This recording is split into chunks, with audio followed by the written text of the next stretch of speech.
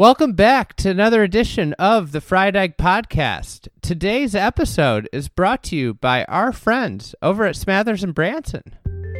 They are back, they've been supporting the pod. These products are phenomenal. They sent me a little care package. I had already had some Smathers belts, but a big revelation is their hats. They're incredible. They have a performance hat. They have a regular hat, like your regular cotton hat. I love this thing. They sent me the Dancing Bear, the Grateful Dead logo, the iconic Dancing Bear hat. It's like my new favorite hat. I wear it all the time. People are always asking me. Deadhead are asking me what my favorite album is, and then, other people are like, where's that from? They think it's from like a course. It would be a sick course logo. But anyways, Smathers Branson, they got all kinds of gear on their website. They have over 115 colleges and universities, MLB, NFL, NHL. They've got other bands. They've got Jack Nicklaus, Arnold Palmer gear, belts, wallets, luggage tags. They have all kinds of needlepoint goods. They're really classy, durable. Like, the belts that I've had for a couple years are still in great shape. You can get 15% off your entire order plus free shipping if you use the code FRIEDEGG. That's just one word, fried egg. This is great Father's Day gifts, So if your wife's scrambling to look for something, or you are scrambling to look for your partner, your husband for something, get them some Smathers gear at smathersandbranson.com. That's smathersandbranson.com, fried egg. Today's episode is a good one, I think. That's my opinion, though. You can tell us if you like it or not. But we have the great Michael Clayton, former European Tour player, golf course architect, golf course critic, golf course analyst, golf writer. I mean, this guy is a jack of all trades, one of the best golf minds that we have in the world. Michael has not been on the pod in quite some time. I think he was one of my first 15 episodes, and he hasn't been back on, which is regrettable. I mean, I should have him on much more often than I do, and we're going to remedy that today.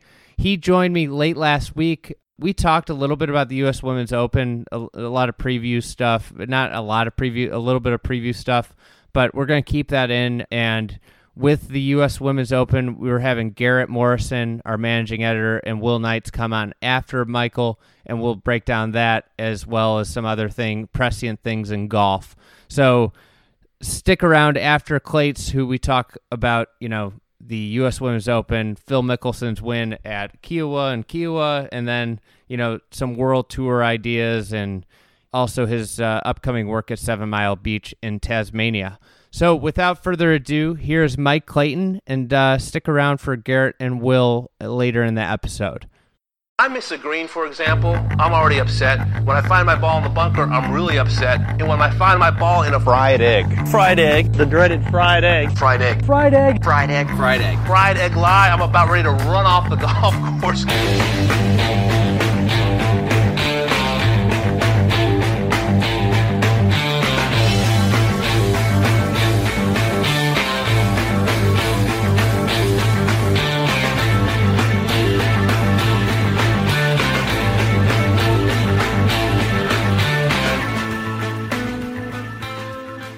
So we haven't talked on this podcast at all about Phil winning. I've been traveling like crazy. Did you watch much of the PGA? I didn't. I watched the last 12 holes.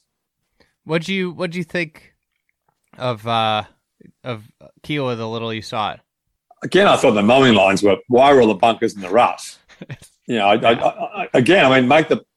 it all short grass. The scores were pretty high. It was a USGA type scoring deal. So the scores were high because the elements. I mean, that's the thing. Yeah. I don't think it would have played any easier. And I wrote something up about some notes about the setup. Like, they had rough where it would stop balls from going into the water. Like the bailout left it because of this rough just stops it. And it's just silly. Then you have bunkers in the rough.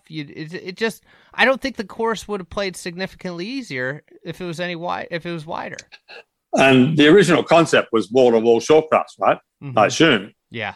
So how was it? I don't remember, but it wasn't set up that way for the Ryder Cup in '91, I assume, and that was brutally difficult. So I remember that watching that last day in '91, where maybe Faldo hit that 14th green, maybe that par 3. It was just group after group couldn't hit it on that green. It was such a difficult shot.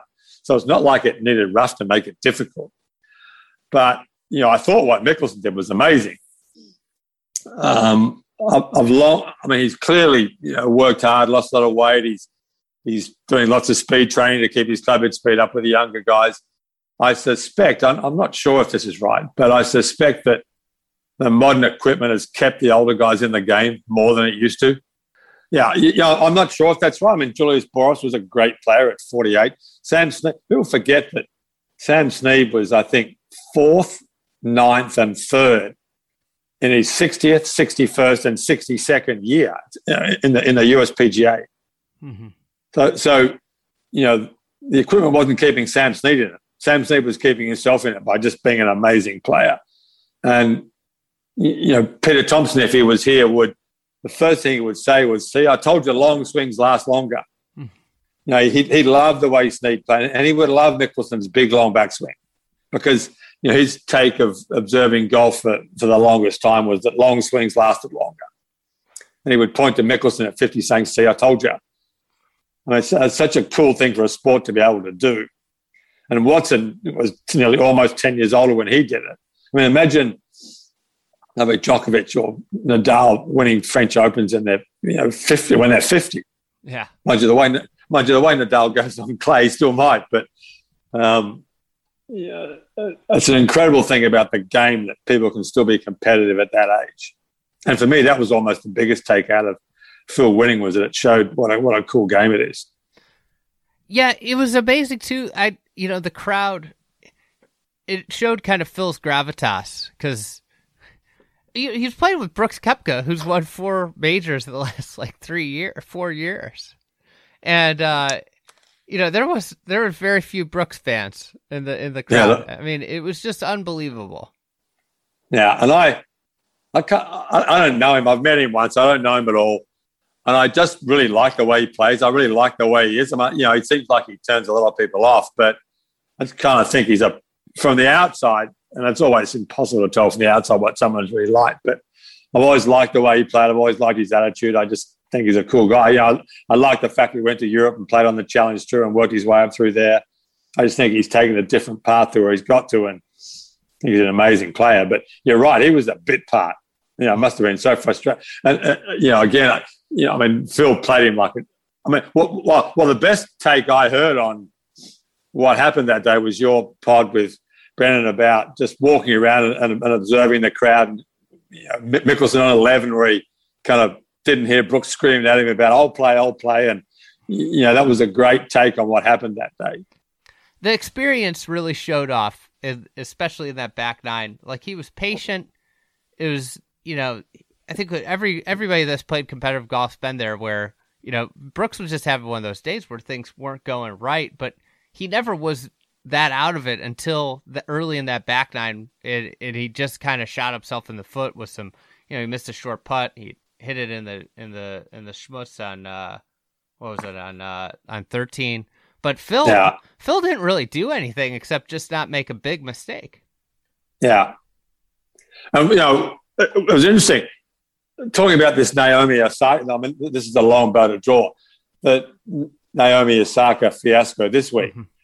But, the pod I listened to that you did, you could only explain what really happened by seeing what Koepka's ball was doing in the air. I think it was the 11th hole, that par 5 where it blew it up in the air and 10, it felt 10. If you're sitting in the press tent, you can't see that. You can't see what that ball does. You've got to be on the side, and you've actually got to see what the ball does. So the Osaka thing about not talking to the press, this is a bad analogy perhaps, but if you can sit down and watch a tennis match and then go and report on what happened, you don't need a quote from the player. No. Just go watch what happened and tell us what happened. So your pod, when I listened to it, it's like that explained perfectly. Okay, now I know what happened because there was someone out there who saw what Brooks's ball did. If you sat in the press tent, you couldn't see that. Yeah, I mean, it was clear, like, because the thing that was interesting about that was, like, he had that ball, and it was in the short rough, which you would think would be, you know, that's keeping the spin off the ball. Like, I kind of sometimes really like when the ball's in the short rough when I'm heading into the wind, because I know, hey, it's gonna flight pretty easy. Yeah. You know, and the way it got eaten up, and then Phil hit, you know, that punch 7. It was just, that was such a beautiful shot that he hit. Yeah. You know, and he drew it, and then he talked about it on Live From after, about how he, you know, if I hit the punch 7, or if I drew the 7, I knew the wind was going to take, I think he said 12 off. If I faded it, I knew it was going to take 30 off. And Brooks hits that little fade. And that's exactly what happened to Brooks's, was it took 30 off. I rewatched the telecast just to, you know, see what was going on. And I was surprised that the ball didn't plug. And I thought it might plug when I was watching it, the way it floated in. I mean, it looked like it hit brick wall. Then following that, his distance control was off almost every approach shot. He was long, then he was short. And, you know, when the elements, I think this is why we see the Open the way it is, where older guys compete in the Open, why Watson almost won one, is when elements are the big driver, when elements are the key difficulty of a golf course, all of a sudden then experience matters a ton, and being able to hit a lot of shots. I'd be interested to see with, I feel like, you know, a lot of the guys that get to the very top have a lot of interests or played a lot of sports other than golf growing up. I think that's probably true. You know, I know that the head of the Sports Institute in Melbourne, which started the golf program, the first 2 players out of that were Appleby and Allenby. They were always big on kids playing other sports. I mean, Brad Hughes was a really good footballer. Bob Shearer too. You know, I think good athletes are good athletes, and they're always going to be good at other sports. Mm-hmm. Not always, but I think it's a mistake to focus, you know, as a 6 or 7 or 8-year-old, and you can bet there are plenty of them out there now, focusing solely on golf. It can't be a great thing. You know, but they either get burned out because they're fed up with it by the time they're 16, or they miss out on the fun of playing team sports and playing other sports, and it doesn't kind of develop that innate athletic skill. But I guess, you know, how much other sport did Tiger play? That's a good point. That's what I was just thinking about. And I don't think he played much of anything. So, you know, the greatest golfer of all time is the foil. But you look at, like, Rory, obviously, famously played soccer forever. You know, he broke his ankle in the middle of one of the best major runs. And you got Brooks up there that's played a ton of other sports, baseball being one of them. But, you know, one of the most amazing things I think about Phil is that he hasn't lost his nerve on the greens. Yeah. Is that just a cliched thing in golf that, you know, started off back with Gene Sarazen, where, you know, the older you get, the more you lose your nerve on the greens? I'm like, is that, when you look at those old tapes of guys playing in the up until, I mean, Palmer had the classic kind of flippy wristed stroke. All those guys had kind of strokes that were bound to get yippy as they got older. Yet Bob Charles was the one guy from that era who had the shoulder kind of triangle thing all working together. I mean, Charlie never got the yips. He was an amazing putter his whole career. Mm-hmm. And he was the best, you know, putter I ever saw. So I wonder if that goes back to guys saying, well, you know, you lose your nerve on the greens as you get older, because that was a product of guys with flippy wristed strokes losing their nerve as they got older. Whereas, you know, technically, I mean, Mickelson's got a stroke that's a lot like Bob Charles's stroke. So, you know, as you get older, if you've got more of that free-flowing kind of all-together, much less wristy stroke, Ben Crenshaw again, you know, is that what saves you? Mm-hmm. As opposed to that Palmer type, you know, that really flippy wristed, you know, stroke that he had, where, you know, Palmer would complain about, you know, losing his nerve in his 40s. But, I mean, Jack never lost his nerve. It's when did the technique change from the flippy stroke to the predominant, what we see today? Probably in the 70s, I guess. And was it because the greens got better and it became was that flippy stroke because of the slow greens? It probably was. If you've gone, I played the Taiwan Open a few times when I was a kid. On the worst greens you've ever imagined. I mean, they're horrific greens, worse than putting on fairways. And all those guys had that flippy stroke. It looked like they were doing it almost to flip the ball up above the grass and get it top spinning. So, that probably had something to do with it.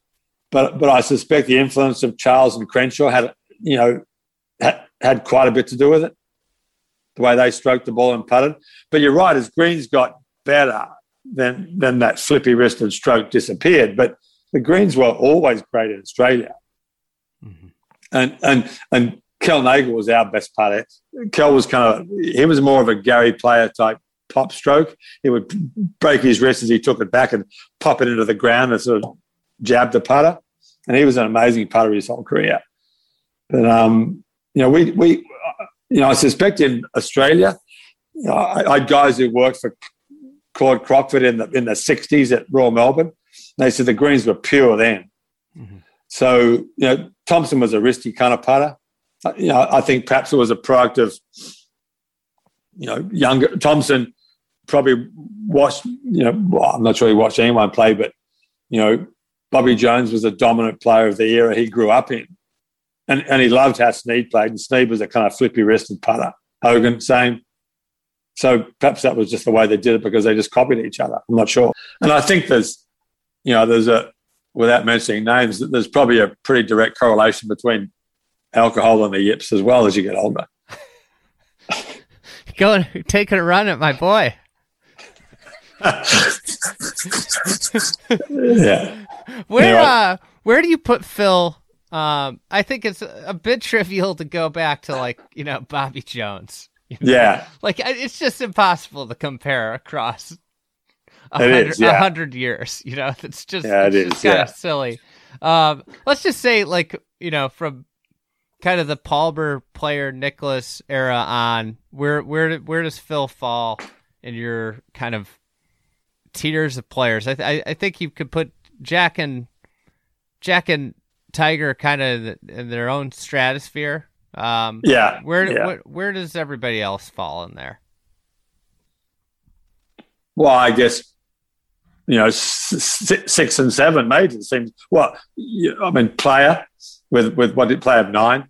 Mm-hmm. Then Watson, Palmer, Trevino, Phil, Faldo, Seve, Ernie, kind of just perhaps hanging on to that group. But those guys, so 6, 7, 8, 9 majors are all around the same mark, you would think. But because they're such, to judge someone purely by number is such a fickle thing. Yes. Because, we know that what a fine line there is between, Scott Hoke makes that putt on the 10th green at Augusta and Faldo's back with Seve. Is Scott Hoke missing a 2-foot putt the defining thing between Faldo's career and Seve's career? Shouldn't be. So if you lumped Phil, Palmer, Seve, Faldo, Trevino all in the same group, it's pretty hard to split them. I think Palmer gets more points for making golf cool in America. Seve gets more points for opening up golf in Europe. Phil gets points for how the fans have continued to love him forever. Trevino, in his own unique way, contributed a massive amount to the game. Player because he played all around the world. Watson because of what he did at the Open. So they've all done amazing things for the game just outside of the number of majors they won. But that's the thing too. Trevino's backstory and how he got there. And then the fact the guy got struck by lightning twice. He's still on 6 majors. Yeah, no, and what an incredible player. And I think Ernie gets hard done by in the second best player of the Tiger generation argument because he had such an incredible record outside of PGA Tour in America. I mean, Ernie won at Royal Melbourne, he won at Muirfield, he won at Wentworth, he won in South Africa. I mean, Ernie won all over the world. And Phil, for the longest time, Phil had a pretty miserable record outside the United States. And he, almost his defining major was the one at Muirfield. Yeah. Even more so than this one, where he proved he could. I mean, his record in the Open was atrocious, given how good a player he was for the longest time. But what he did at Muirfield, and as well as he played that day, I mean, that was amazing golf he played that day. So that that to me was almost almost more defining major of his career than this one. His whole career is such a crazy case. Just all the struggles till he won one. He has I mean, the first Masters is a defining. He has, in a way, he's got like 3 defining moments now, where he's got the Masters, the Muirfield win, and then this one is like an emphatic exclamation mark on the career. And who knows if I'm sure he'll contend in something. If you asked me 9 months ago, I might say he was completely toast because but I'm sure he'll contend in an Open or maybe a Masters down the line here if he, given how well he played. Yeah, and when did he win that thing? When he was an amateur, 1991. So 30 years is that's an amazingly long career, incredible career. But going back to what we were talking about before, and it's always struck me as amazing that you think of all the great shots Sam Snead, Arnold Palmer, and Phil Mickelson have hit in the US Open. All of them. You could put a highlight reel together that would last for a day, and they've got one between them. I mean, how can that be right? And to me, that goes back to the setup. I mean, it goes back to the setup. How can those 3 incredible players have one US Open between them? It just doesn't seem right. If I was the USGA, I'd be looking, saying, what do we do to screw this up so badly that those 3 incredible players won one US Open between them? And then they're going to say, well, Jones won 4 and Hogan won 4 and Jack won 4 and Willie Anderson won 4. So take that. And, good argument. But Snead never won a US Open. Mickelson never won a US Open for all the great golf they played there. And partly it was luck and partly it was, but partly it was perhaps the fairways were too narrow. Yeah, I mean, is it because it becomes not about skill when the fairways get so narrow, But Curtis Range is going to say, and it's a legitimate point, you've got to hit the ball straight. You've got to drive the ball in the fairway. Not anymore. Well, that's I'm going to be the last guy to disagree with that. And clearly that's the way it's going. So, I go back, I keep putting that thing up on Twitter about that round in 1969 where Arnold Palmer at Champions, his average iron into a green was a 4 iron. Yeah. And if you give, if you average a drive out at 300 yards and you average a 5 iron out at 190 yards and do the maths, it's 8,300 yards to create the same test. And if the course is 8,300 yards long, you can have the fairways 50 yards wide. And it's still going to be a tough test. I wish I had in front of me. In the Oakland Hills book, they've got all the irons that Hogan hit into the in the 50 Open, and it's like I think he hit 7 or 8 3-irons or more. Well, I mean, certainly one of the best par 5s in America is the 16th at Shinnecock, which is an amazing second shot par 5. But I mean, the art of building a great par 5 is building a tee shot that's kind of just build a tee shot and then build a great short par 4 from there. Well, that's the thing. It's like what you were saying is what I started thinking when you said build a great short par 4. Unfortunately, what's happened is after the tee shot, it's a long par 3 now. Yeah, that's true. Yeah. And I don't know. What so obviously, this Saudi Arabia thing, the PGL's been kind of hanging over the, seems like to a certain extent it's died down, it's back to the drawing board, but one of the things that I have heard, just rumblings, nothing confirmed or anything about, is the idea of a higher level tour and more, where, the best players are playing more often, say 20 times a year, potentially across the world more than the, PGA Tour now.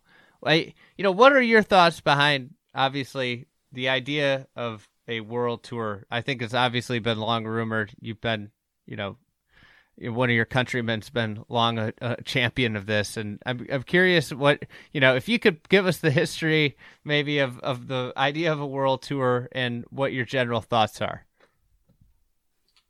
Wow, lots of things. Well, the European tour is a world tour, really. Yeah. Outside of the United States, I think if in 1970, if in 1980 you could have sat Feldo, Nick Price, Norman, Seve, Langer, Lyle, all those great non-American players in a room and said, okay, we've got a chance to make an amazing tour outside of America where if we stick together, we go to a promoter or promoters and we create something outside of the United States where we can all play, we can create what in 40 years' time is going to be the greatest tour in the world. They could have done that.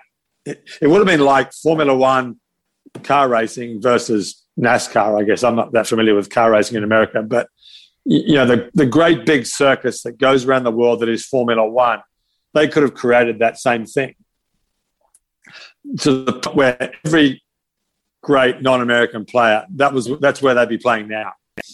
But that never happened. So, the PGA Tour became even, it's even bigger now than it was then.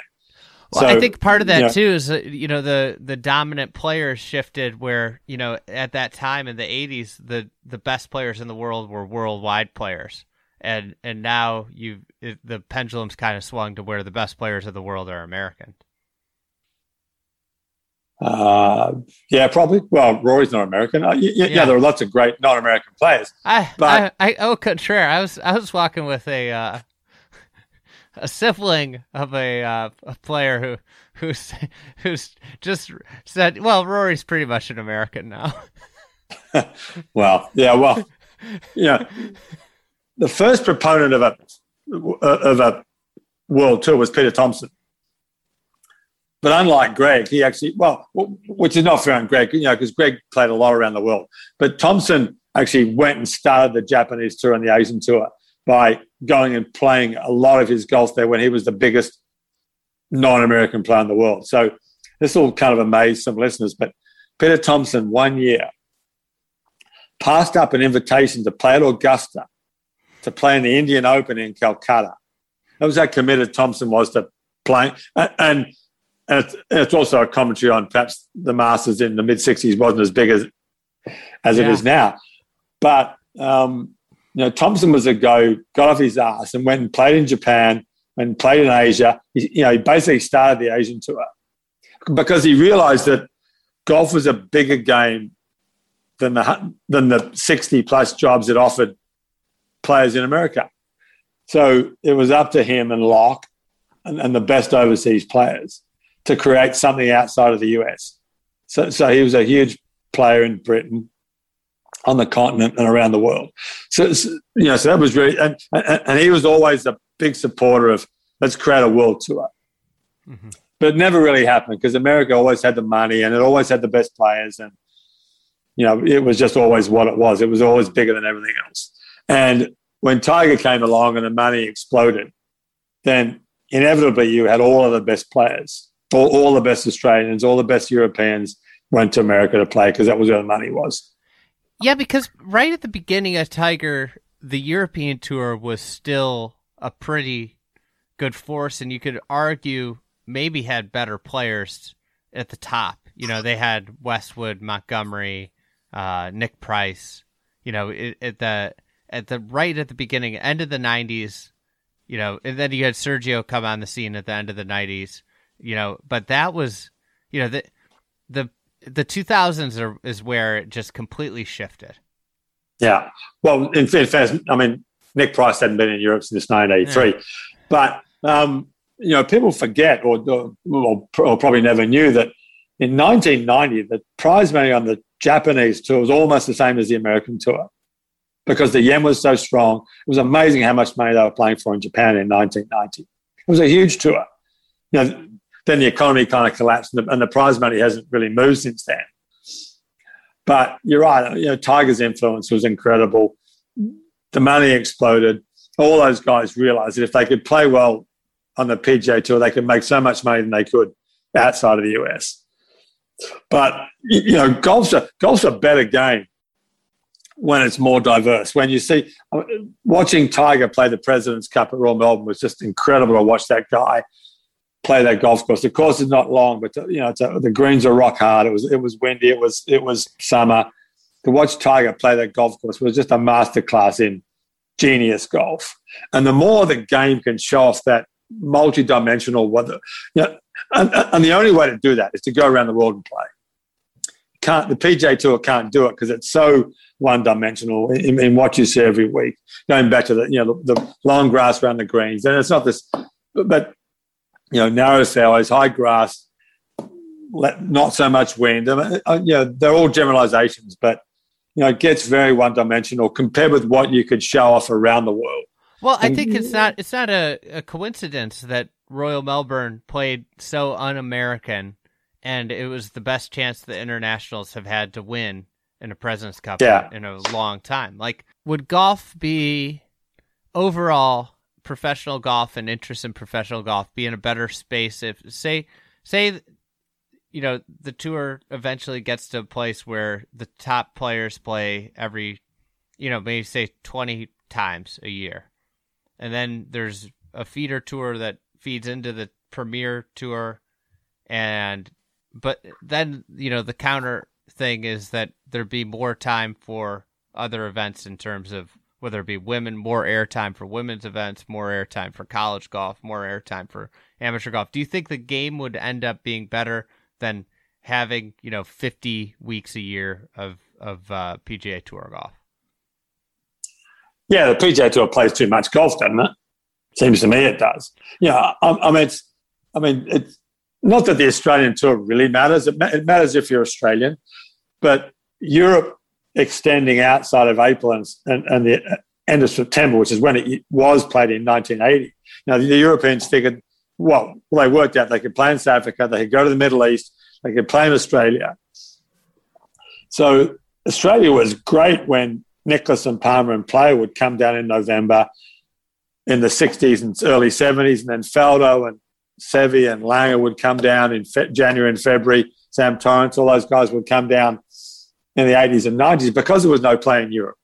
So Europe figuring out that it could go for 12 months and the PGA Tour going for 12 months kind of killed off interesting tours around the world, which is a small thing, but it still matters, I think. But the PGA Tour playing forever, 50 weeks a year doesn't do golf any good at all, nor does it do the PGA Tour any good at all. Mm-mm. But the reality is that the PGA, all PGAs are players' unions. And the job of the players' union is to give their members as many playing opportunities as they can. And the great disruptor of that would be the PGL, which would steal away the best. And as much as I hate the idea of stealing away the best players and having them for yourself, it just steals away the best players from the union. So it completely weakens the union. Mm-hmm. Yeah. Which in the end, it can't be a good thing. Well, so rather than blow the PGA Tour up, perhaps cut it back to 35 events and let the rest of the world have it for 15 weeks a year.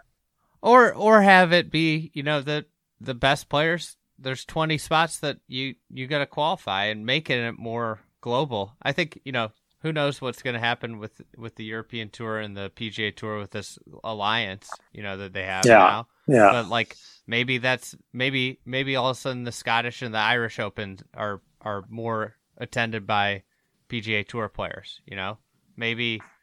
And I don't know how they do it. Maybe it's all important FedEx Cup points or whatever the hell what that means. But the if I think that scarcity, it's really the most popular sport in America is football, and it's not even close. You know what the scarcest sport in America is? The least amount of games? Football. Football, I assume. Yeah. Okay. Yeah. And I think it's almost directly correlated, like the sport's popularity to the amount it plays, you know? And if with golf playing, say, 50 tournaments, or the PGA Tour playing 50 tournaments, 4 days a tournament, they effectively have 200 games, you know? Yeah. They have more games than professional baseball. That's wild. Yeah. One just rolls into another. I mean, you could probably forsake the John Deere Classic for the Scottish Open and make the Scottish Open a PGA Tour event. Mm-hmm.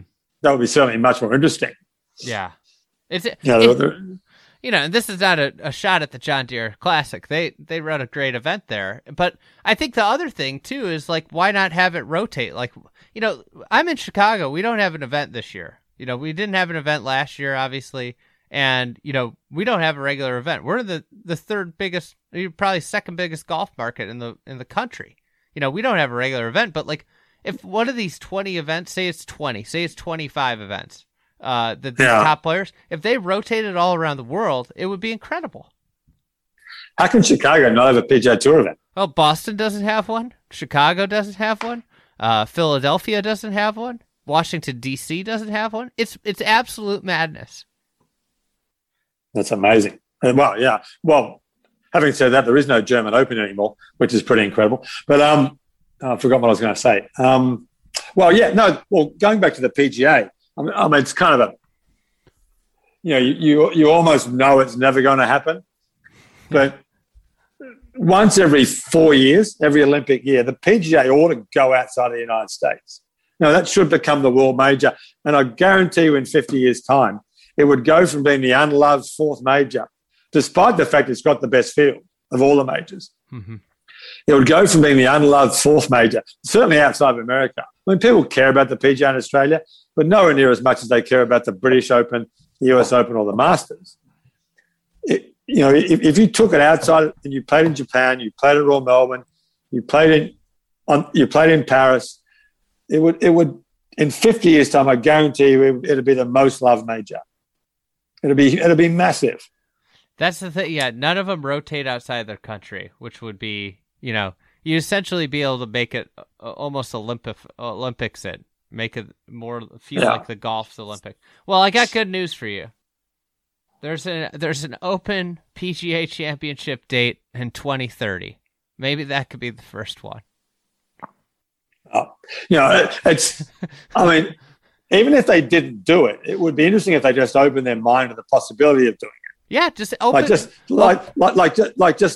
No, the US PGA is in America and that's it. Well, it's like what about once every 8 years even? Just take it outside. Take it out. Again, if you were starting again, you would never play 3 of the 4 majors in the United States. You would do what they do in tennis. Yeah.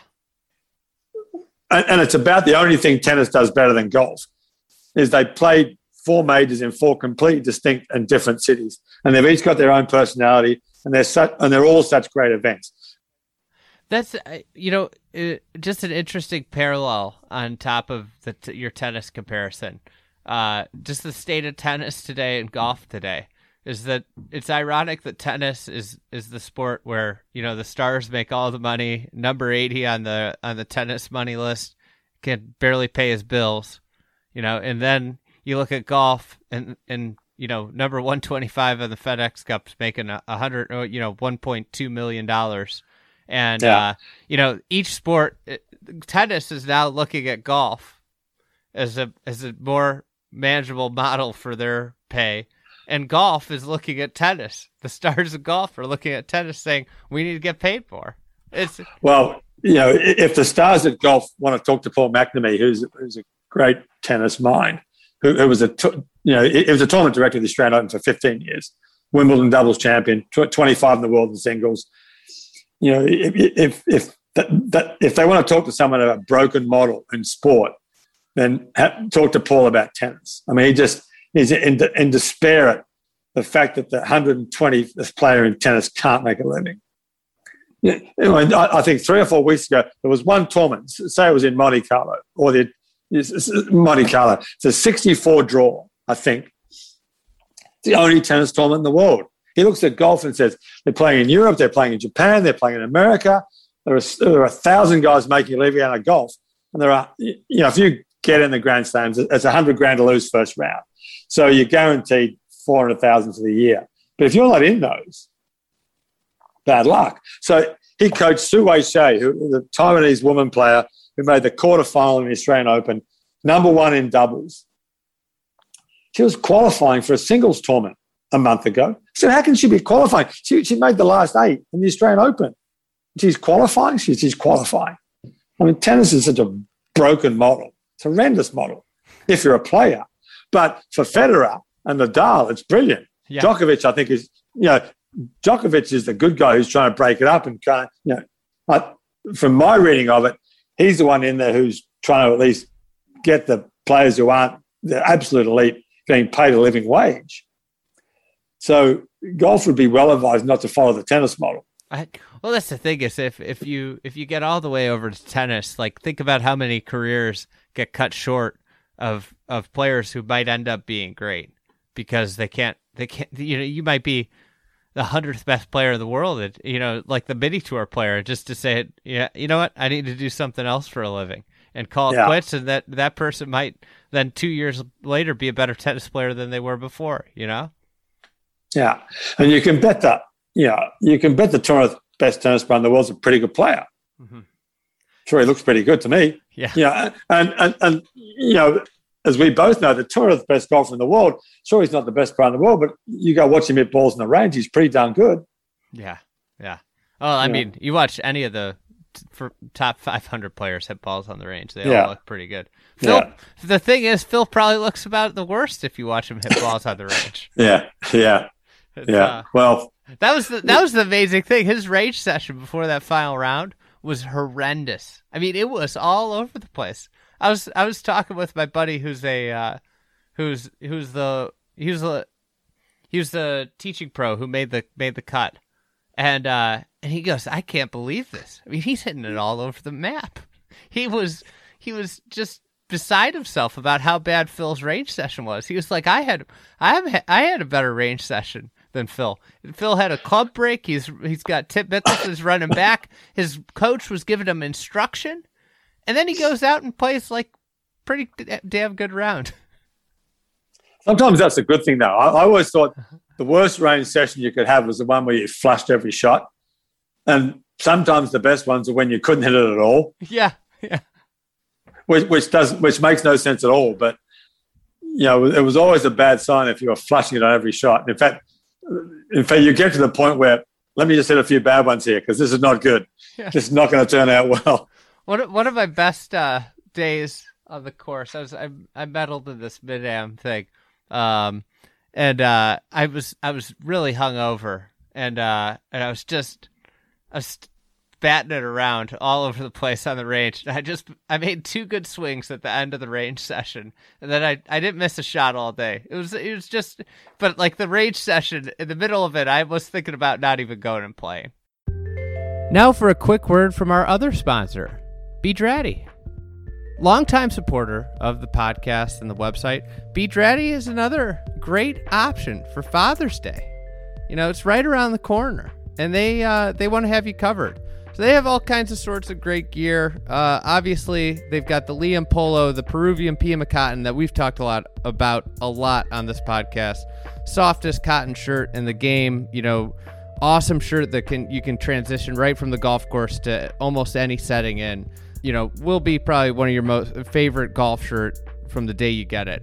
With it being middle of summer, obviously you could get a little perspiration out on the golf course. And in the last 2 years, they've been developed their sport line.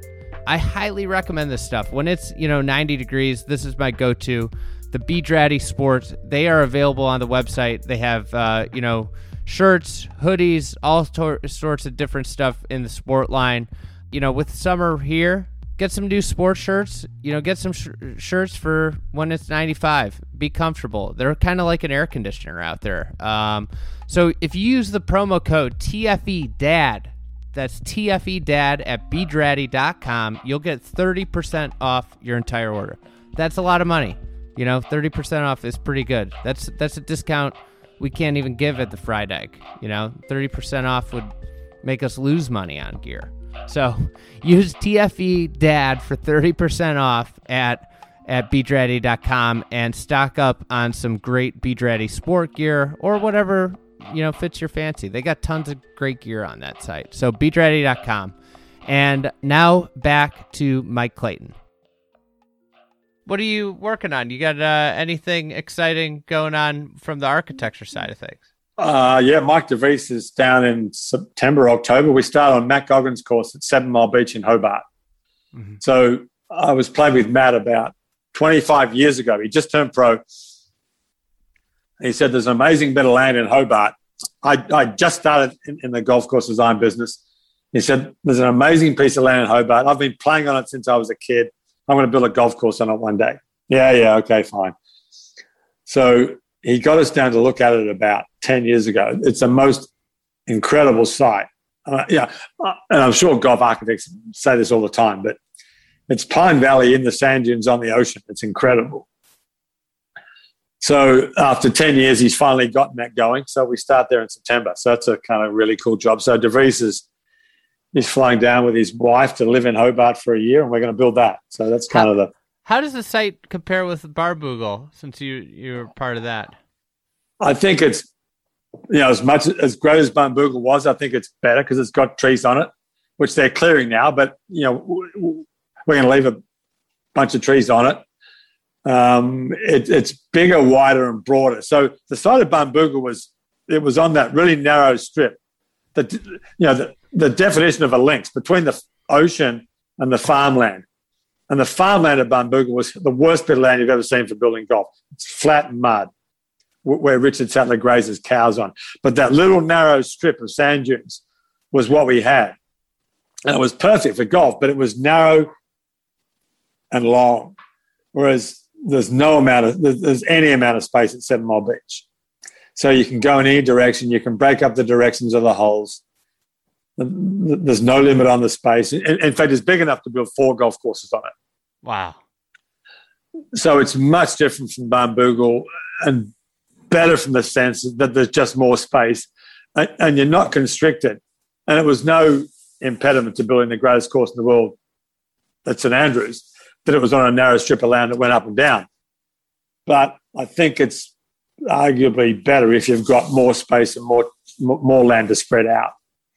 Yeah, it makes the routing process a little tougher, Well, it does because, we kind of found the clubhouse site really early on. There was one really obvious place to put it. And you can go in any direction and find a great hole. And then once you've found that one great hole, you can just step across 5 yards and go in any direction and find another great hole. So we'll never know if we've got the best routing. It would be impossible to know if you ever had the best routing.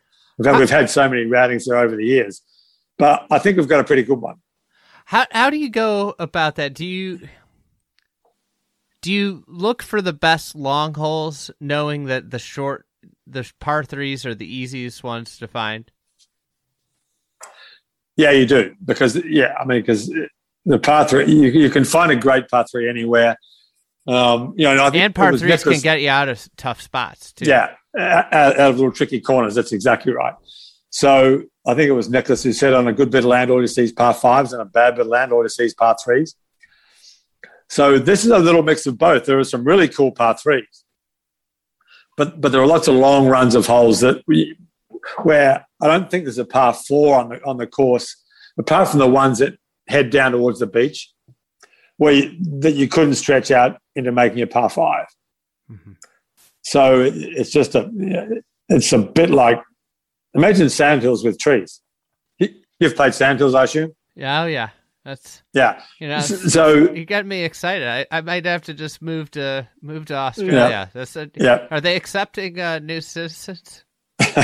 Well, not right now. Well, Australia's not accepting anyone at the moment. In fact, there are 40,000 Australians who are outside Australia who can't even get back home. So, but once this pandemic's over, hopefully, the great thing it'll be easier to get to than Barnbougle too, right? Because it's near Hobart, right? What's 5 minutes from Hobart Airport? Oh my God. So it's incredibly easy to get to. So it's hard to imagine when you say it's 5 minutes from an airport.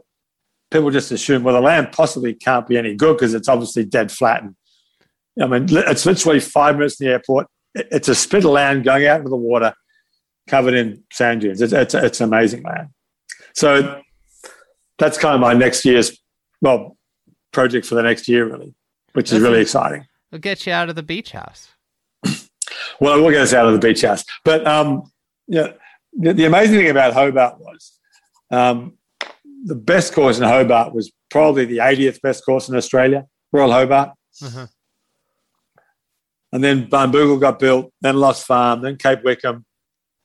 And once 7 Mile Beach gets done, if we don't screw it up, they'll arguably have 4 of the best 6 courses in Australia, in Tasmania, which is pretty amazing. So it's become a huge tourist pool for the island. It looks like Tasmania and Hobart. Hobart looks like a beautiful city too. Yeah, it is. It's right in the water. It's not. We complain about the weather, but someone in Hobart complaining about the weather to someone who lives in Chicago, they would just laugh at us. What do they complain about? I'm just curious. What's the weather like? Oh, they would complain about 55 or 60 degrees. Oh, God. My dream is to live somewhere where when I put a jacket on, I'm warm. Like one jacket. And probably there's no day in Hobart when you can't play golf. There'd be 10 or 15 days where it wouldn't be much fun. It'd be windy and cold. But you can play golf every day. So people, and Melbourne weather's probably better than Hobart. But people from Queensland, which is our Florida, way to the north, which is your south, go nuts about Melbourne's weather. I mean, there's no better climate for golf in the world than Melbourne. It's an amazing climate for golf because there's almost literally never a day when you can't play golf in Melbourne. Yeah, like in the winter, do the trees? Like I only hear of people going to Australia in the winter, or in our winter, your summer. Like, do the courses actually play better? Because would the Kikuyu die out and would it be less sticky a lot of places? Well, there's Kikuyu in Sydney. There's no Kikuyu in Melbourne. So we have Bermuda fairways all year round now. The ball runs further in the winter. The fairways go dormant, but the courses play pretty much the same. I mean, like the courses in Pinehurst play way better in the winter than they play in the summer. Because the Bermuda goes dormant at the places that don't overseed. Yeah, so it doesn't play better, but it doesn't play any worse. And it doesn't.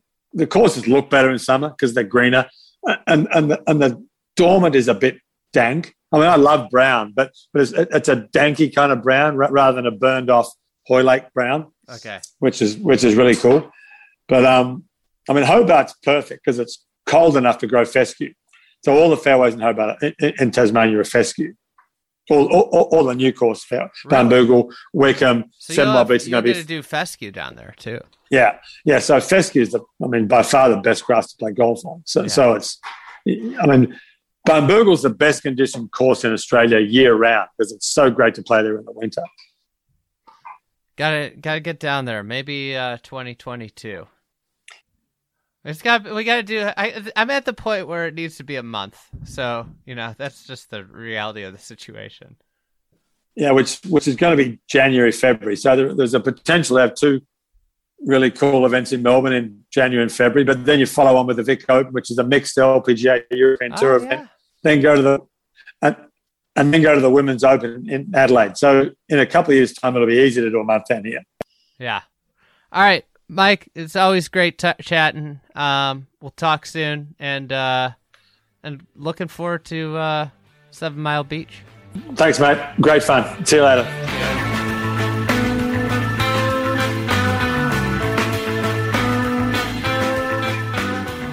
All right, Will and Garrett. This is a rare 3-person in-person pod. This is unprecedented, actually. First time ever. This has never happened before. Well, the Friday crew is rarely in the same place at the same time anyway. Yeah. Especially in the last year, Hired Will. We live in the same city. I didn't see him for 6 months. Anyways, lots going on in the golf world. We were here. Garrett, you were flying. You were in the air while the U.S. Women's Open was going on.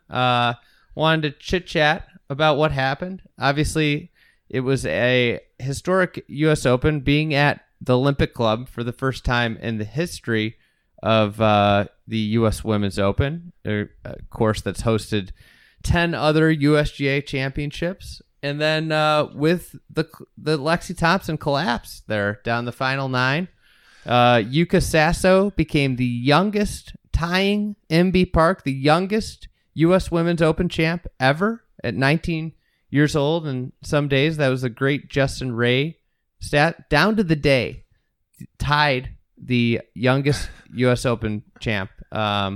Pretty crazy. Then you could get into technicalities about time of birth as well as, hour that they won. Have we looked into this? I don't know if anybody has. We'll leave that to Justin. All right, Justin. Yeah, definitely not in my wheelhouse. So, Will, what did you think about the tournament? What were your takeaways from the tournament? 2 things. The first is the slow drip of mistakes Lexi made down the stretch. Just each one of them, you kind of felt it coming, but it was still really hard to watch. Second, it was like an unraveling. Like, that's something that you just, I think, like anybody that's played tournament golf, and even like anybody who's really played like in a competitive setting, fuel. Club champion. This is having caddied in so many club championships in my life. Like, I've seen that movie so many times where things are seemingly like in the player's mind, they're going in fast forward, but you as a viewer are watching them in slow motion. Yep. And you could see her brain like really start moving quickly, but she was trying to laugh it off. But each time she stepped up in a pivotal moment where she could either gain momentum or at least avoid losing 2 shots in one case, or at least making bogey, it was like, no, like, you are not going to be able to execute this. And for a world-class player that she is, it was really hard to watch. Yeah, it just seemed like, obviously, the prodigious distance is the real thing that makes her game, why she's a top 10 player, is how well she drives the golf ball, how far she hits it. It, in a way, it almost seemed like when the pressure gets the most, when you feel the most pressure, all of your weaknesses are the things that become very apparent. And she's obviously a world-class player. We're talking about one of the, a player that's been in the top 10 of the world rankings for nearly a decade. It really seemed like the things that have haunted her over a career, namely her putter, were very exposed down the stretch there. I don't think anyone would classify Lexi as a grinder necessarily. She's a very good player, but when things start moving quickly and you need to really score and continue the momentum, that just seems like where she has struggled in the past, and that was exposed again this week. Yeah, and I think an underrated part of the meltdown was that it really started with missing a bunch of fairways. Like, she was just battling back from the rough a lot down the stretch. And everybody points to that chip, the flub chip at 11, as the moment when things really started to go wrong. And I think that's right. Things really did go wrong after that, and that was a very bad shot. But that was precipitated by her missing the fairway and just being able to hack up to the point that she chipped from. And she kept doing that. Her bad holes on the back 9, a lot of them were missing the fairway, getting a kind of crappy lie, and just being able to do a little bit. And that put a lot of pressure on her short game and her putting. And obviously when you applied that pressure to her short game and putting, she just wasn't making those 10-footers or getting it really close from off the green. And I think that's the thing. You look at the leaderboard, and Lexi was hitting the driver so spectacularly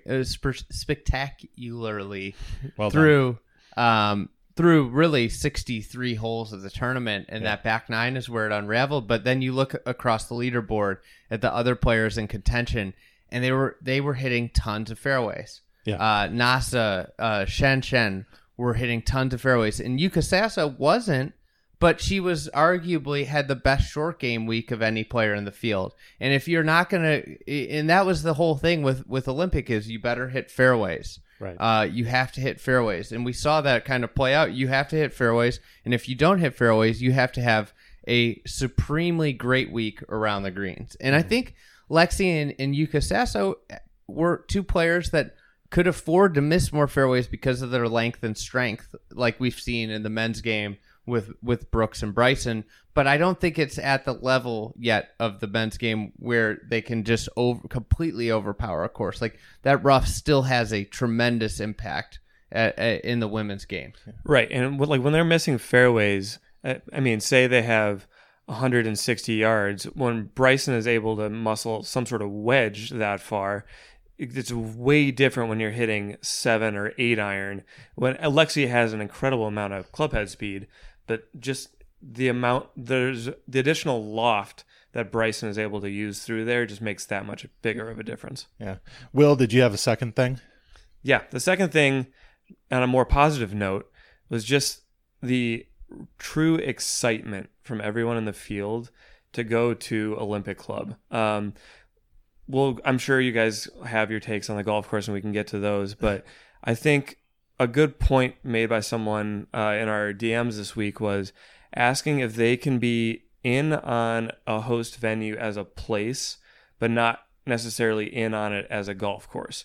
And for the women's game to go somewhere like Olympic Club, I think for the players, for the fans, for some of the media that strictly follows women's golf, I think that was an exciting opportunity for them. And the USGA is doing a lot better job of that moving forward. Right. But like looking back on Pinehurst in 2014, there was a lot of excitement around that week. And I think we kind of saw the same thing this week. Yeah. Yeah, I think the place versus golf course idea will come up again when we go to Torrey Pines. Yes. It's like, that's a cool place, has a lot of history. You know, there's obviously a lot of great things about it. The golf course isn't very good. But with Olympic Club, at least what you have is some interesting stuff going on with the golf course, and a real priority put on ball striking by the slope of the property. And, you know, a lot of what we're talking about so far feeds into what my main takeaway is, and that's that the U.S. Women's Open is now the real U.S. Open. Like, when John Bodenhammer talks about what the U.S. Open is supposed to be, what it represents, you know, the challenging test that is supposed to be the full examination of a player's game. I don't think that they can really do that anymore with the modern men's game, right? Different things have to be done to the golf course in order for the scores to be higher, and and kind of goofy things happen when you get to that edge. But with the women's game right now, and I'm not sure if this is always going to be the case, right? We had a 14-year-old this week who is hitting the ball 300. So, like, I don't know. I think that's. But right now with the women's game, this is a real U.S. Open. What the U.S. Open is supposed to be, that's what we saw this week. Now, whether you like that or not, that's up to you. But this was a real U.S. Open.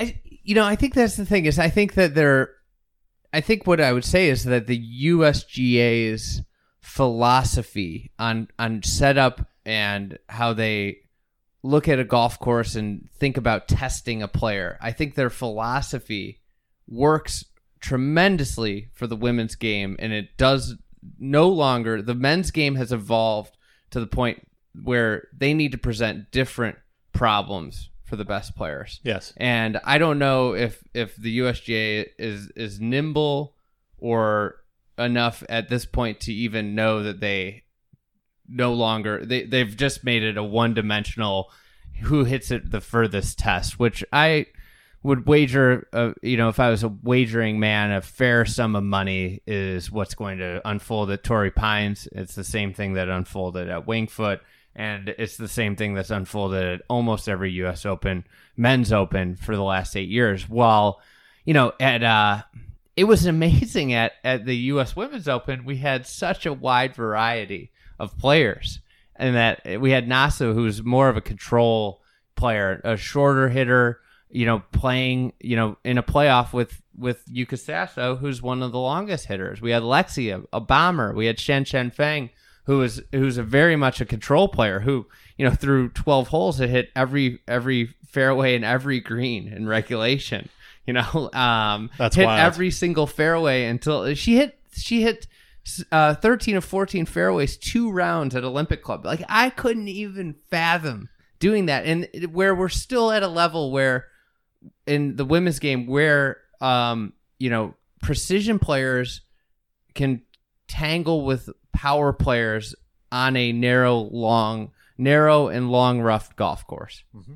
Absolutely. And going back to, another thing that the USGA prides themselves on is that everyone has a chance. Mm-hmm. And that, we saw Megha Ganne and Maya Stark both finish top 20. They both were in the mix, quote unquote, on Sunday. Yes, the women's game, you start earlier in your professional career, but just seeing 2 amateurs in quote unquote contention, you can really qualify for this as an amateur and have a legitimate chance if you have the week of your life. Yeah.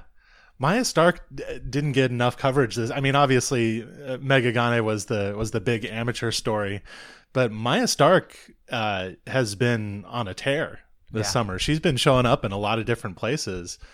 She's a hell of a player. The Anwa. Yeah. A really, really great player. I think one of the things was that she, Megha Ganne was in the final group, and versus Maya Stark, who started the day 8 shots back, and was tied for the lead the first 2 days. Right. An incredible story. Andy, did you have any particular takeaways that are different from what we've been talking about so far? I think we've seen some of the golf world shift, and I think that's been exciting. I think No Laying Up's done a wonderful job covering the women's game and generating more interest. And I think just as we look forward, I think the women's game's on a really great trajectory up, and I think there's more interest than ever. And I think we're with the USGA really prioritizing venues and getting the women playing the best venues, Pebble Beach in 2 years is going to be unbelievable for the women's game. But I think this needs to have a trickle down effect at the LPGA level and really pushing. I think, being out there on site on the ground, I think one of the biggest takeaways I had was just how refreshing the players were, how open and willing they were to talk, how engaging they were with fans during the week of the tournament. We saw Lexi signing autographs after she just had one of the, probably worst meltdowns in golf history on the golf course. It's just, to me, such a more, it's a product that you're really, it makes me excited about covering more and more in the future. And I think just in general, I think it should be way more popular than it is. And I'm happy to see I felt like it really owned Sunday on, modern social media outlet. I think on Twitter, it really was the dominant tournament, which was neat to see up against, the Memorial, who had 2 top 15 players in a playoff. And all sorts of distracting stuff going on at the Memorial. It was almost like it was engineered to try to divert attention back to the PGA Tour, with the Bryson and Brooks stuff on Friday, and obviously that John Rahm having to withdraw was a big story, and that wasn't a joke. But it was great nonetheless to, even though these big stories were unfolding on the PGA Tour, the interest in the U.S. Women's Open was sustained throughout the weekend. And I think the venue has a lot to do with that. I think people were excited to see the top women in the world play Olympic Club. And obviously, as you mentioned, the players were super excited to go there. For this podcast that I did for Fried Egg Stories, I talked to, Julie Inkster and Lucy Lee. Lucy Lee ended up having a pretty good week at Olympic Club. She got through the qualifier that I was covering, And both of them answered the question about, what was important to you about this U.S. Women's Open in exactly the same way. They said Olympic Club. I have had this circled on my schedule for years. I've been looking forward to this tournament, going to this venue for years. And this was really, really important to me and to women's golf. They were both on that theme. Lucy Lee being 18 years old, right? And still having that perspective. And obviously Julie Inkster being at the end of her career. And she was like, I got to try to qualify for this. This is a big deal. And so I think that was a huge part of it, for sure. And you and Andy both have talked about this in the past, but prioritizing venues not only in major championships, but across the LPGA Tour could really boom interest. I mean, they're doing a lot better job. I mean, infusing Lake Merced and Inverness Club last year. They went to Shadow Creek just recently. Just getting places where the casual golf fan would be interested in seeing, and even PGA Tour fans, getting both players and media fans all excited about going to places, I think only helps everyone increase their interest in each event. One other thing that I meant to talk about at the top, I think Yuko Saso could be a transformational player for the women's game and LPGA Tour. I think obviously youngest women's Open winner, tying Imby Park, who's won 7 majors, I believe. And I think with Saso, the thing that is intoxicating is when you see her swing the club, it looks different, but in a familiar way, where, I think most golf fans would say, short of Tiger, the person they most want to see swing a golf club is Rory McIlroy. It's like poetic. It's beautiful. It's so rhythmic and just so effortlessly powerful. And here's Yuko Saso, who famously learned, to swing a golf club by watching Rory McIlroy YouTube videos. And it was cool to see Rory engaging with Yuko Saso, putting it up on Instagram and Twitter about interacting. But I think I was with some college buddies that aren't big golf fans, and the Saturday, the women's golf came on Golf Channel, and they saw the swing, and their reaction was like, "Who's that?"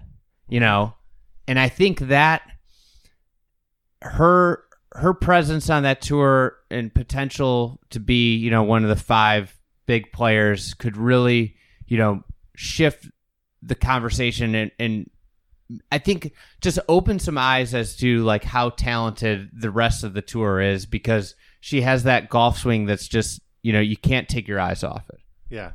Yeah, I mean, there's something about it that, I mean, it's obviously catnip for the aggregators, this Yuka, Rory. I mean, it's very charming. The way Rory has engaged has been great, and what she has said about it has been great. I think at some point we need to get beyond the Yuka Rory thing and talk more about who Yuko Saso is, because I think she's a really interesting person. And Andy, you and Brendan dug into her backstory quite a bit for the shotgun start, and I thought that should get as much attention as the Rory similarities. But when you see her release, the way she turns through the ball and releases the club, to me, it is very similar to Rory. It really has that. The thing that's thrilling about Rory's swing is the way I feel he releases the club, how it's so free, right? Yeah. And she does the same thing. And I think that golf swing can be, it's like, when you watch a swing, it makes you want to know more about that person, especially when you see a swing like that. I don't know. I've never it's hard to really put to words what it is, but when you see certain golf swings, it makes you just you want more. And I think that she has the opportunity to do that, not only for her own, own fans, but also for women's golf. Mm-hmm. And adding to that, I mean, I think everyone deserves a chance to, or not deserves, everyone should just watch and see the similarities between the swings. But I think the other thing she might have learned from Rory is just the confidence and swagger that she carries on the golf course is intoxicating. I mean, even when she was making mistakes, she still seemed like she was in control of her emotions out there. And that's something that Rory does very well when he's kind of bouncing around the golf course. And she did that on the back nine when she felt Lexi coming down on her. She started making birdies on 16, 17. She knew that that wasn't her opportunity. It's funny. I think part of it is the glasses, but I felt like there was like a Hideki Matsuyama, like deadpan, like, demeanor where you could look at her and you wouldn't know if things were unraveling or if things were going really well. Like that's kind of just the feel I had for her was like, this kind of like to hang in there at 19 after starting 6-6. Yeah. Incredible. Like, I mean, she played flawless golf, the last 12 or so holes. And especially down the stretch, she was so good. I just, I don't think many 19-year-olds would hang in there after that.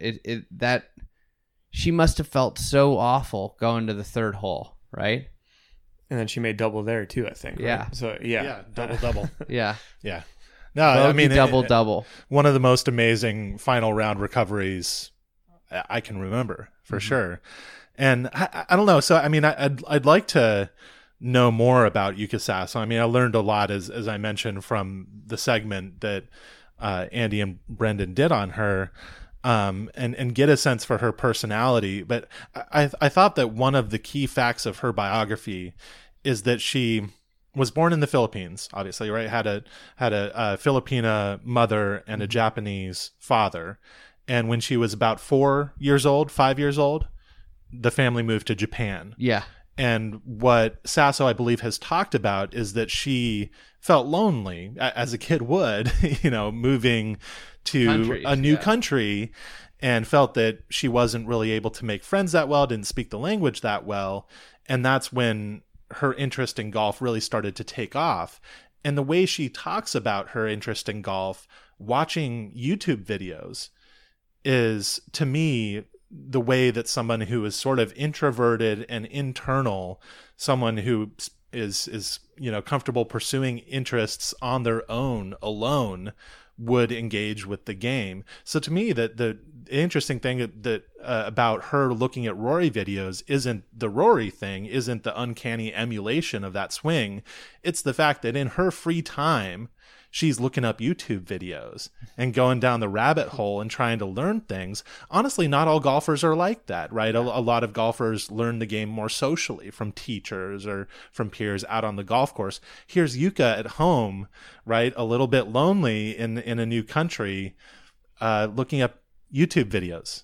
Yeah. And I think that to me gives her a personality that I personally can connect with, and that makes sense given what we saw out on the course at Olympic.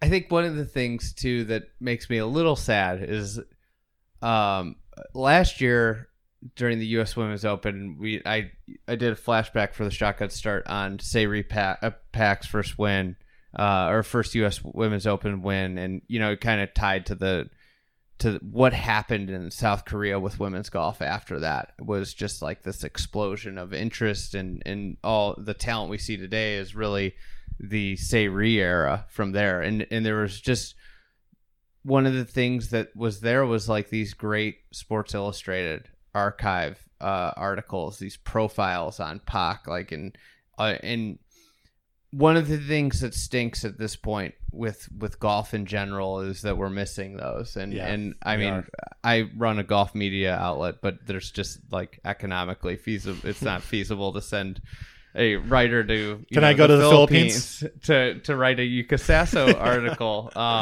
Right. But like that's the thing I think that's missing a little bit, especially from the women's game, is the storytelling around these players and their backgrounds, and maybe the future's in audio, maybe, but the being able to read. I think it was Jaime Diaz write about Sayri and everything she's done for the game in South Korea and what it's like I don't think we're gonna know or really hear a ton about what it's going to do for the game in the Philippines when Yuka goes back there, or how inspirational it's going to be. But I would imagine that we're going to see a boom. Like, this is huge. Like, in that spotlight, Brenda did incredible research. But when she won I can't remember, like, the Asian Junior Games, it was like a massive deal in the country. She became a celebrity. It was her and long hitter. Bianca Pagnadanganon. Yeah. I think is how you pronounce her name. So that's pretty good. But she's right. Who was making headlines earlier this year because she's out on tour and just hitting it past everybody. Yeah, I think she might be leading driving distance. Hitting it past Lexi. Yeah.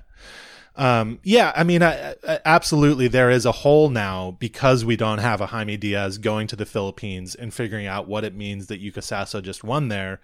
You don't have anything anywhere doing that, which we're just going to reheat. Are we going to reheat the Rory stuff over and over? The next time Yuko Saso does something amazing, are we going to get more Rory stuff? Because I mean, I get it. I get why that's interesting. But it would just be too bad if we were that lazy, about finding more interesting stuff to say. Yeah, I mean, the only thing, well, not the only thing, but some of the interesting things to come out of this was similar to when Hideki won, and some of the Japanese newspapers were depicting his every golf shot that he put on the front page. It's the 6 top Filipino newspapers all had her on the front page after her win. Oh yeah. And that's just so cool, and something that wouldn't, I mean, there might be like a small blurb on like the front of the New York Times when someone wins the Masters, but it's not the story of the day. And I think that's something that everyone is starting to realize as this incredible Asian crop of players continues to, and starts to dominate the women's game, and dominating. Yeah, dominates the women's game. I mean, one more major goes by and an American player does not win. Yeah, and I mean, we saw it with Hideki and we saw it with Yuka. Like, it's a huge deal for them, and LPGA numbers are great. That's why they continue to host this Asian swing. And I feel a little bit for the country of Japan, because how cool it would have been to have Hideki win, the Masters, arguably the biggest event in men's golf, and then Nasa Hataoka win the biggest event in women's golf, the U.S. Women's Open, right, and leading into the Olympics would have been pretty insane. To what extent does or can Japan claim a piece of Yuka Saso? That's true. I mean, it's clearly where she started learning the game. And so I think the enthusiasm for golf in Japan has something to do with her ability in the game. It has to, right? I think you might have to ask a Texan that. Where are they, Texan or American? Yeah, we need to ask, can Hideki win is what we need to do. He's gone, though. Yeah. Can Hideki win is gone? He's just taking a break, yeah. No way. This is news to me. Yeah, he said this. He said his goodbyes. This is very unfortunate. We should also mention that Tsubasa Kajitani also won the Anwa. So, I mean, it really was, we were very close to 3 huge golf wins for Japan. Yeah. Oh, I mean, 4 kind of with Yuka. But that's, and this, one of the things that I love also about women's golf is how big of a deal the Olympics is. They haven't reached the level of, the monetary level of the men's game that, has allowed the Olympics, arguably the greatest athletic achievement in sports, being an Olympian, become irrelevant in a busy schedule. Yeah, a busy schedule and a contrived FedEx Cup playoffs being prioritized. With the women's game, the Olympics is one of the 4 or 5 biggest events of a year. I would argue that it, next to the U.S. Women's Open, might be the biggest event of the year, because these women know being an Olympic gold medalist would open them into a whole new stratosphere of endorsements. Yeah. So, there is a huge monetary reward for them. And, MB Park, Mike Wan on this podcast talked about like the ratings MB Park garnered, and I think Tiger, when he won the Masters, was an 8 and an 8 rating, and MB Park winning the Olympics in South Korea was a 24 rating, which is absolutely insane. But, all the best women will be at the Olympics, which I think is a really neat thing. And obviously the Olympics is kind of a dicey situation at this point with COVID but it sounds like golf, and the Olympics are a go, and that'll be an amazing event later this year to watch. Yeah. Yeah. What would be a great story is Nasa Haruka winning, or Shibuya. Winning in Japan. Yeah, but Nasa Haruka, real quick, we should 22 years old, absolute baller, 5 top 10s in majors since 2018. She's been in the mix a lot. I think she's one of those great iron players who's gonna be there in big tournaments, who's gonna play hard courses well. That was this thing I noticed too, is like Megan Kang. Mm-hmm. Top 5 last year at the U.S. Women's Open and top 5 this year. And, you look at her results other places and you just don't make sense. And then you watch Megan Kang play at Olympic. It was an absolute stripe show. I mean, she was unbelievable. I could not believe the shots that I was watching. Like, every single time it just seemed she was just knocking down flag after flag with mid and long irons. It's like, she's quite good. And and I think this is the detriment of the golf course selection by the LPGA. From what I gather, it's very, very heavily dictated, more so than the PGA Tour, based on sponsors.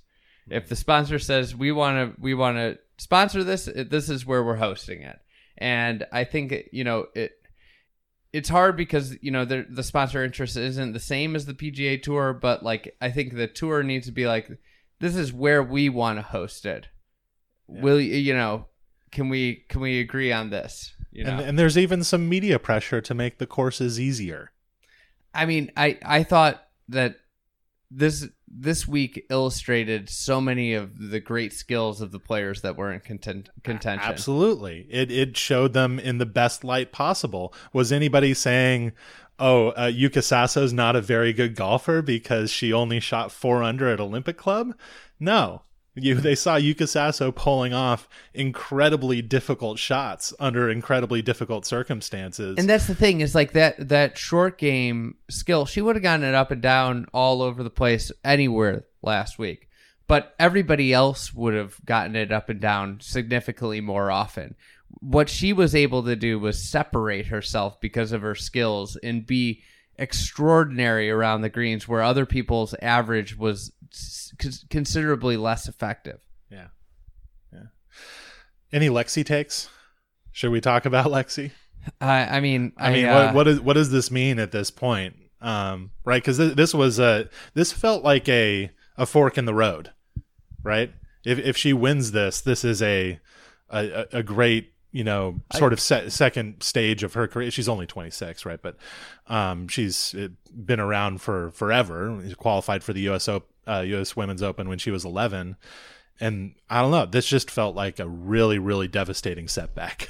It doesn't feel like she should only have one major. I'm trying to think of like a comparison on the PGA Tour, but to play in 50 50 major championships and only have one win just doesn't seem right for someone of her caliber and Dustin standing Johnson, pre-2020 Masters, maybe? Yeah.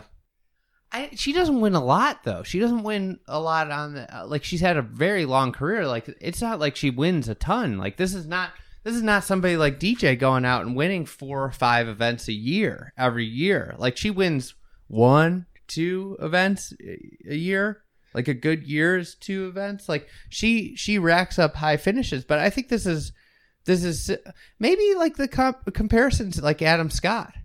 And both of them are plagued by an extremely bulky putter that just seemingly held them back. And, I think that could be the comparison, is where you look at Adam Scott and it's like, how is it possible this man only won major championship? That's pretty good. Yeah. Then you see the 2 putters in his bag, and you're like, that's like why. Adam Scott never won prolifically on the PGA Tour true. Either. Like, he's won a lot, but he's 40 plus years old and he's been out there since he's 19. Yeah. Like, when you put it in that perspective, it's like, he's won 1 tournament a year for 20 plus years. Yeah.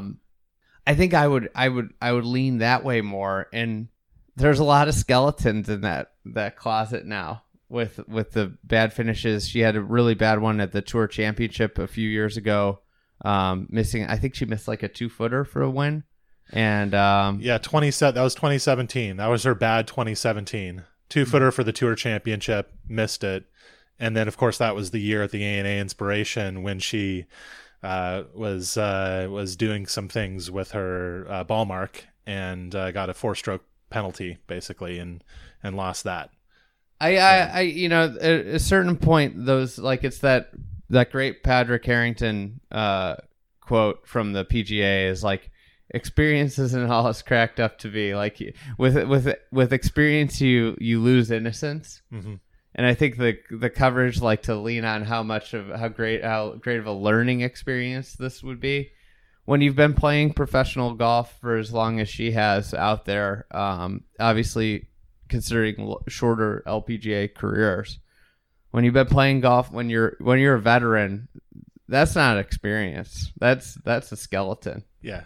You know, that scar tissue. Yeah, I mean, Will, you played a lot of junior golf and through college, you obviously saw a lot of good players coming up. You know, maybe some were better when they were juniors than they were later on. I mean, what do you think the effect is of somebody like Lexi Thompson really becoming an elite world-class player at 11 years old, becoming famous? And then, I don't know, I mean, she sort of has plateaued, but do you see that a lot where kids who are really great, really young, just have a hard time kind of transitioning into adulthood? Yeah, and I think that kind of goes back to the drive that Yuko Saso has. Like, I mean, we know Lexi is a very hard worker. She's in the gym all the time, and she's always at, I think, Bears Club is where she's a member. And I mean, she obviously cares a ton. It is interesting to think about having gotten that good that early and what drives you to continually get better. We know she obviously wants majors here, but now this is the second time in 3 years that she's gotten, either she had the lead or she was one back, I think, at the 2019 U.S. Women's Open at Country Club of Charleston. And it's like, when you're under the gun, do you have the experience to rely on that you can kind of close this out? And 50 majors in, she doesn't have that experience. And as Andy said, she hasn't really won that much since she was younger. So I don't know. I think plateauing is an interesting term because I don't think she peaked at 12. Nobody's saying that. She didn't. Yeah, she won a major at 19, right, and an LPGA Tour event at 16. And it's really hard to live up to those expectations. Yeah, like, we see it with many players every year. So, well, I've seen a lot of this from people far smarter than me about the golf swing. And you watch Lexi Thompson play, and you watch some of it, and you're like, that doesn't look great, you know. And I think there's certain merits to the discussion. She's obviously as physically gifted as anybody out there, and to a certain extent, this, you know, as you eloquently describe, plateauing. When you plateau, there's a lot, like, she clearly works very hard, and maybe it's at this point time to examine some of the technique, because if you're working hard, you know, and this is like the hardest thing about golf is like, it's at the highest levels, the higher the level you go, the harder and harder it gets to get better. And the harder and harder you have to work for minimal gains in the game.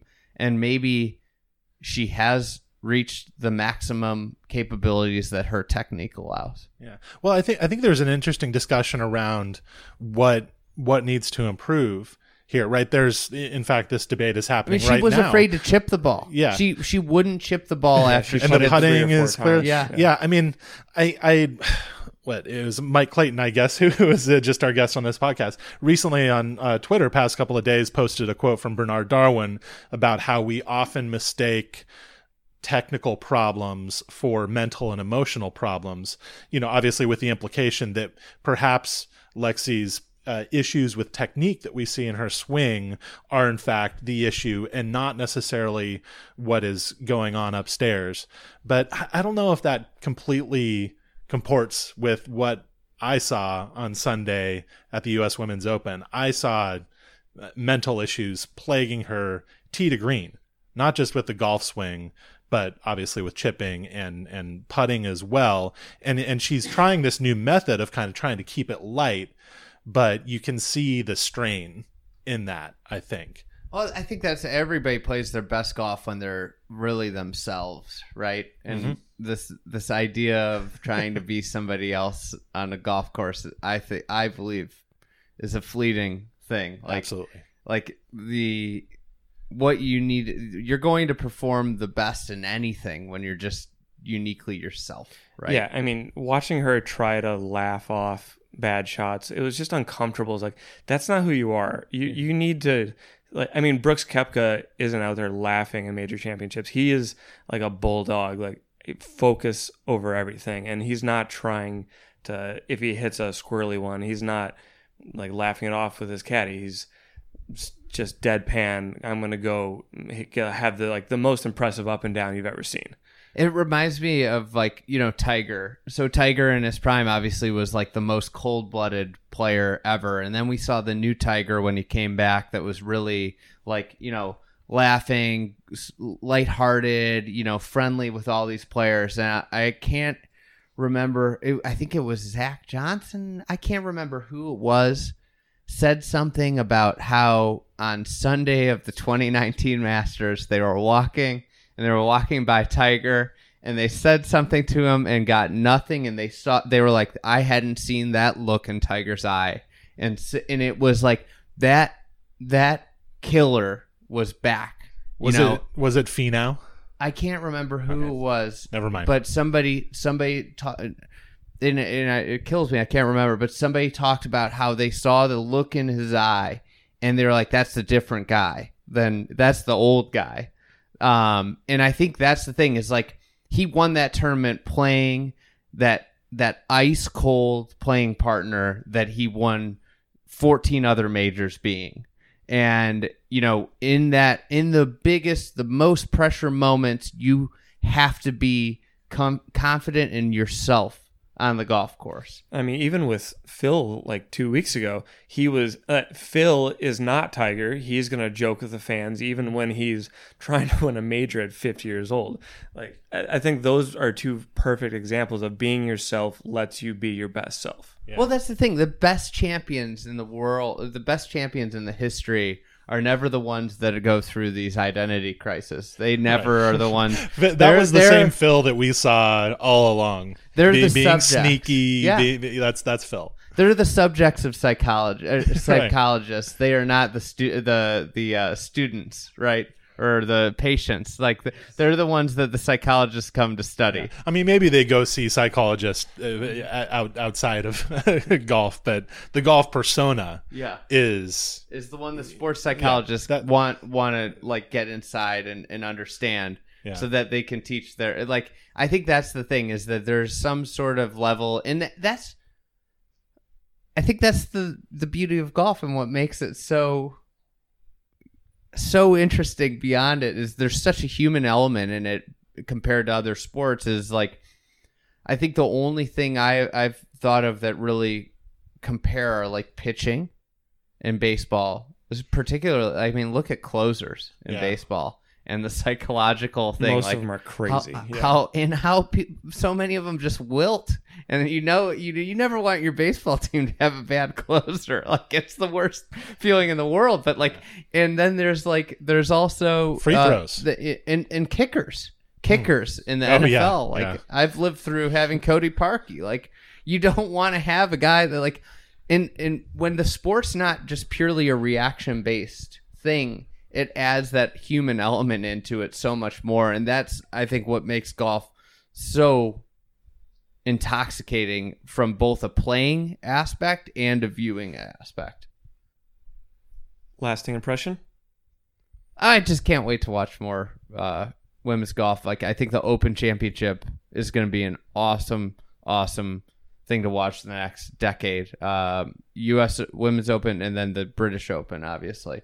Why is it the British Women's Open and not the Women's Open? They got rid It's of the that Women's this year, I Open. think. They got rid. Okay, Yeah. they got rid of it. Yeah. It's not. It's the AIG Women's Open. Yeah. Okay. That's new this year, though. It has Yeah, changed it's- a few times. I feel like. Yeah, I always wonder that. But Right. yeah, the Women's Open, their slate, of course, is like that's. To me, anytime they play great golf courses, it becomes the number one event to watch that week. Right. Yeah. No, Woburn doesn't need to be on the Rota. No offense to champions either, but go to- champions too. Yeah. Let's go to some of these. Yeah, and plus, I hope also, in addition to going to some of these courses that in the past we've associated with the U.S. Open, that the U.S. Women's Open can open up the array of courses that they can go to. Prairie Dunes coming immediately to mind, but there are obviously these courses that have been eliminated from the men's game that this tournament I think could go to and still create a U.S. Open like atmosphere. Will, any single lasting impression for you? No, I mean, I think that's a really good thing to end on. Like, this tournament made us excited to watch it, and it made us wanting more. I mean, women's golf, it should be on the boom with everyone, and I think more and more golf fans are coming around to that idea, and hopefully that just continues moving forward.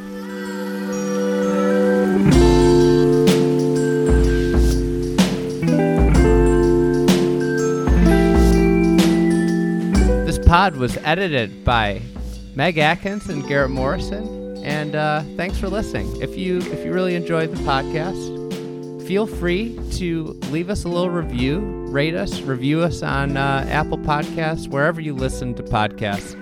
That does actually indeed help us out. And we got the U.S. Open right around the corner, so another major in men's golf coming, and a few more women's majors coming right down the road here. Thanks for listening, and we'll talk to you soon.